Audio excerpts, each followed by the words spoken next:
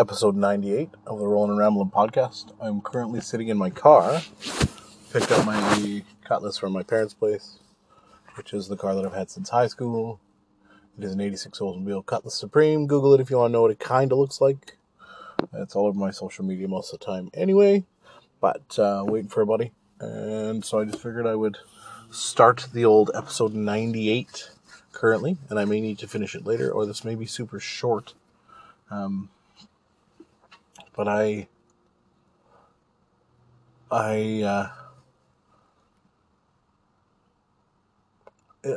wanted to sort of talk about pivoting this podcast in a different direction.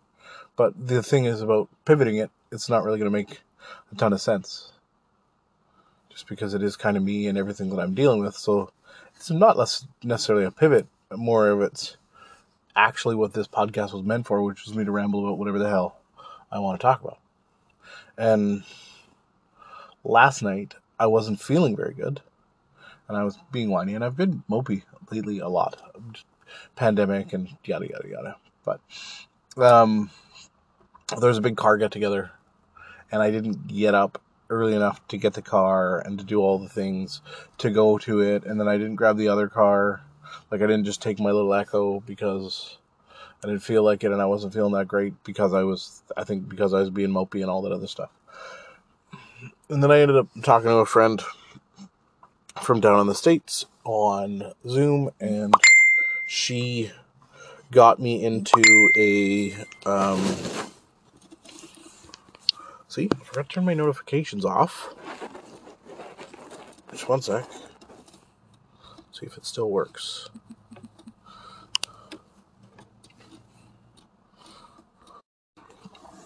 There we go. It seems like old school to have notifications turned off and forget to turn them off so they pop up whilst I'm recording the podcast.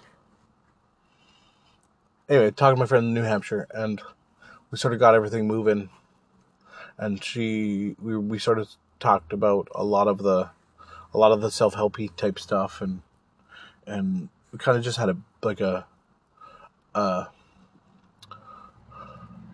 the British people call it a whinge fest, like just whining about stuff. And I felt better. Like, it was more of complaining, but it was constructive complaining. And we talked a little bit more about the toxicity of the self-help industry and like how they kind of want to help you, but not really. They want to keep you sort of vulnerable to the point where you always buy their product and always think there's something wrong with you and all that stuff, right? And they make claims that they don't want to do that, but then it's sort of all throughout. Anyway, long story short, I started feeling a lot better after just having some connection with a person, and then other cool things happened.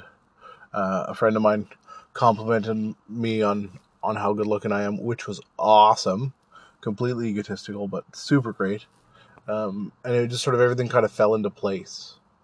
And I had at that moment realized that as much as I want to blame external circumstances for a lot of things that have been making me upset lately, a lot of it is internal. And because when we were talking, I was describing the Unleash the Power Within event with Tony Robbins, and I was talking about all the things and doing all the stuff. And then I had this revelation that I felt this exact same way, or pretty damn close to this, the sort of whiny, mopey mentality, pretty damn close to it, before I did the event. And I didn't think it was going to help that much, but we would see. And then by the end of it, I felt absolutely amazing. And it lasted for a couple of weeks, and then it went to shite. So the book of Tony Robbins says I need to do that stuff again. And I'm not going to join the event again because I'm not spending another $700 for him to teach me similar stuff. What I need to do is actually get off my ass and do the stuff and start taking care of my own self and taking responsibility for my own life. And I talk about this a lot. The whole Jordan Peterson thing, the 12 steps, clean your room, blah, blah. That lasted for like a week, and then I blew that apart too. So it has nothing to do with me not actually knowing what to do and doing it. It's doing it consistently to the point where I get the results that I want out of my life, whether it be diet or anything else, right? So, like, ultimately, this is why I'm having a drive with my buddy from high school in the car that I drove in high school, and we get to, like, do a little bit of a throwback and feel like idiots again and, just cruise around for a bit. And it's not that big of a deal, because life isn't really that big of a deal. I think I make my life, it's funny, I always talk about how I don't think that I have done a lot in my life and that I'm that successful and all that kind of crap, which is true. I do believe that, but then I have this sort of attitude about myself that makes me think, or makes me seem as though I think my life is super important, that all of this stuff matters a ton and it makes a huge difference.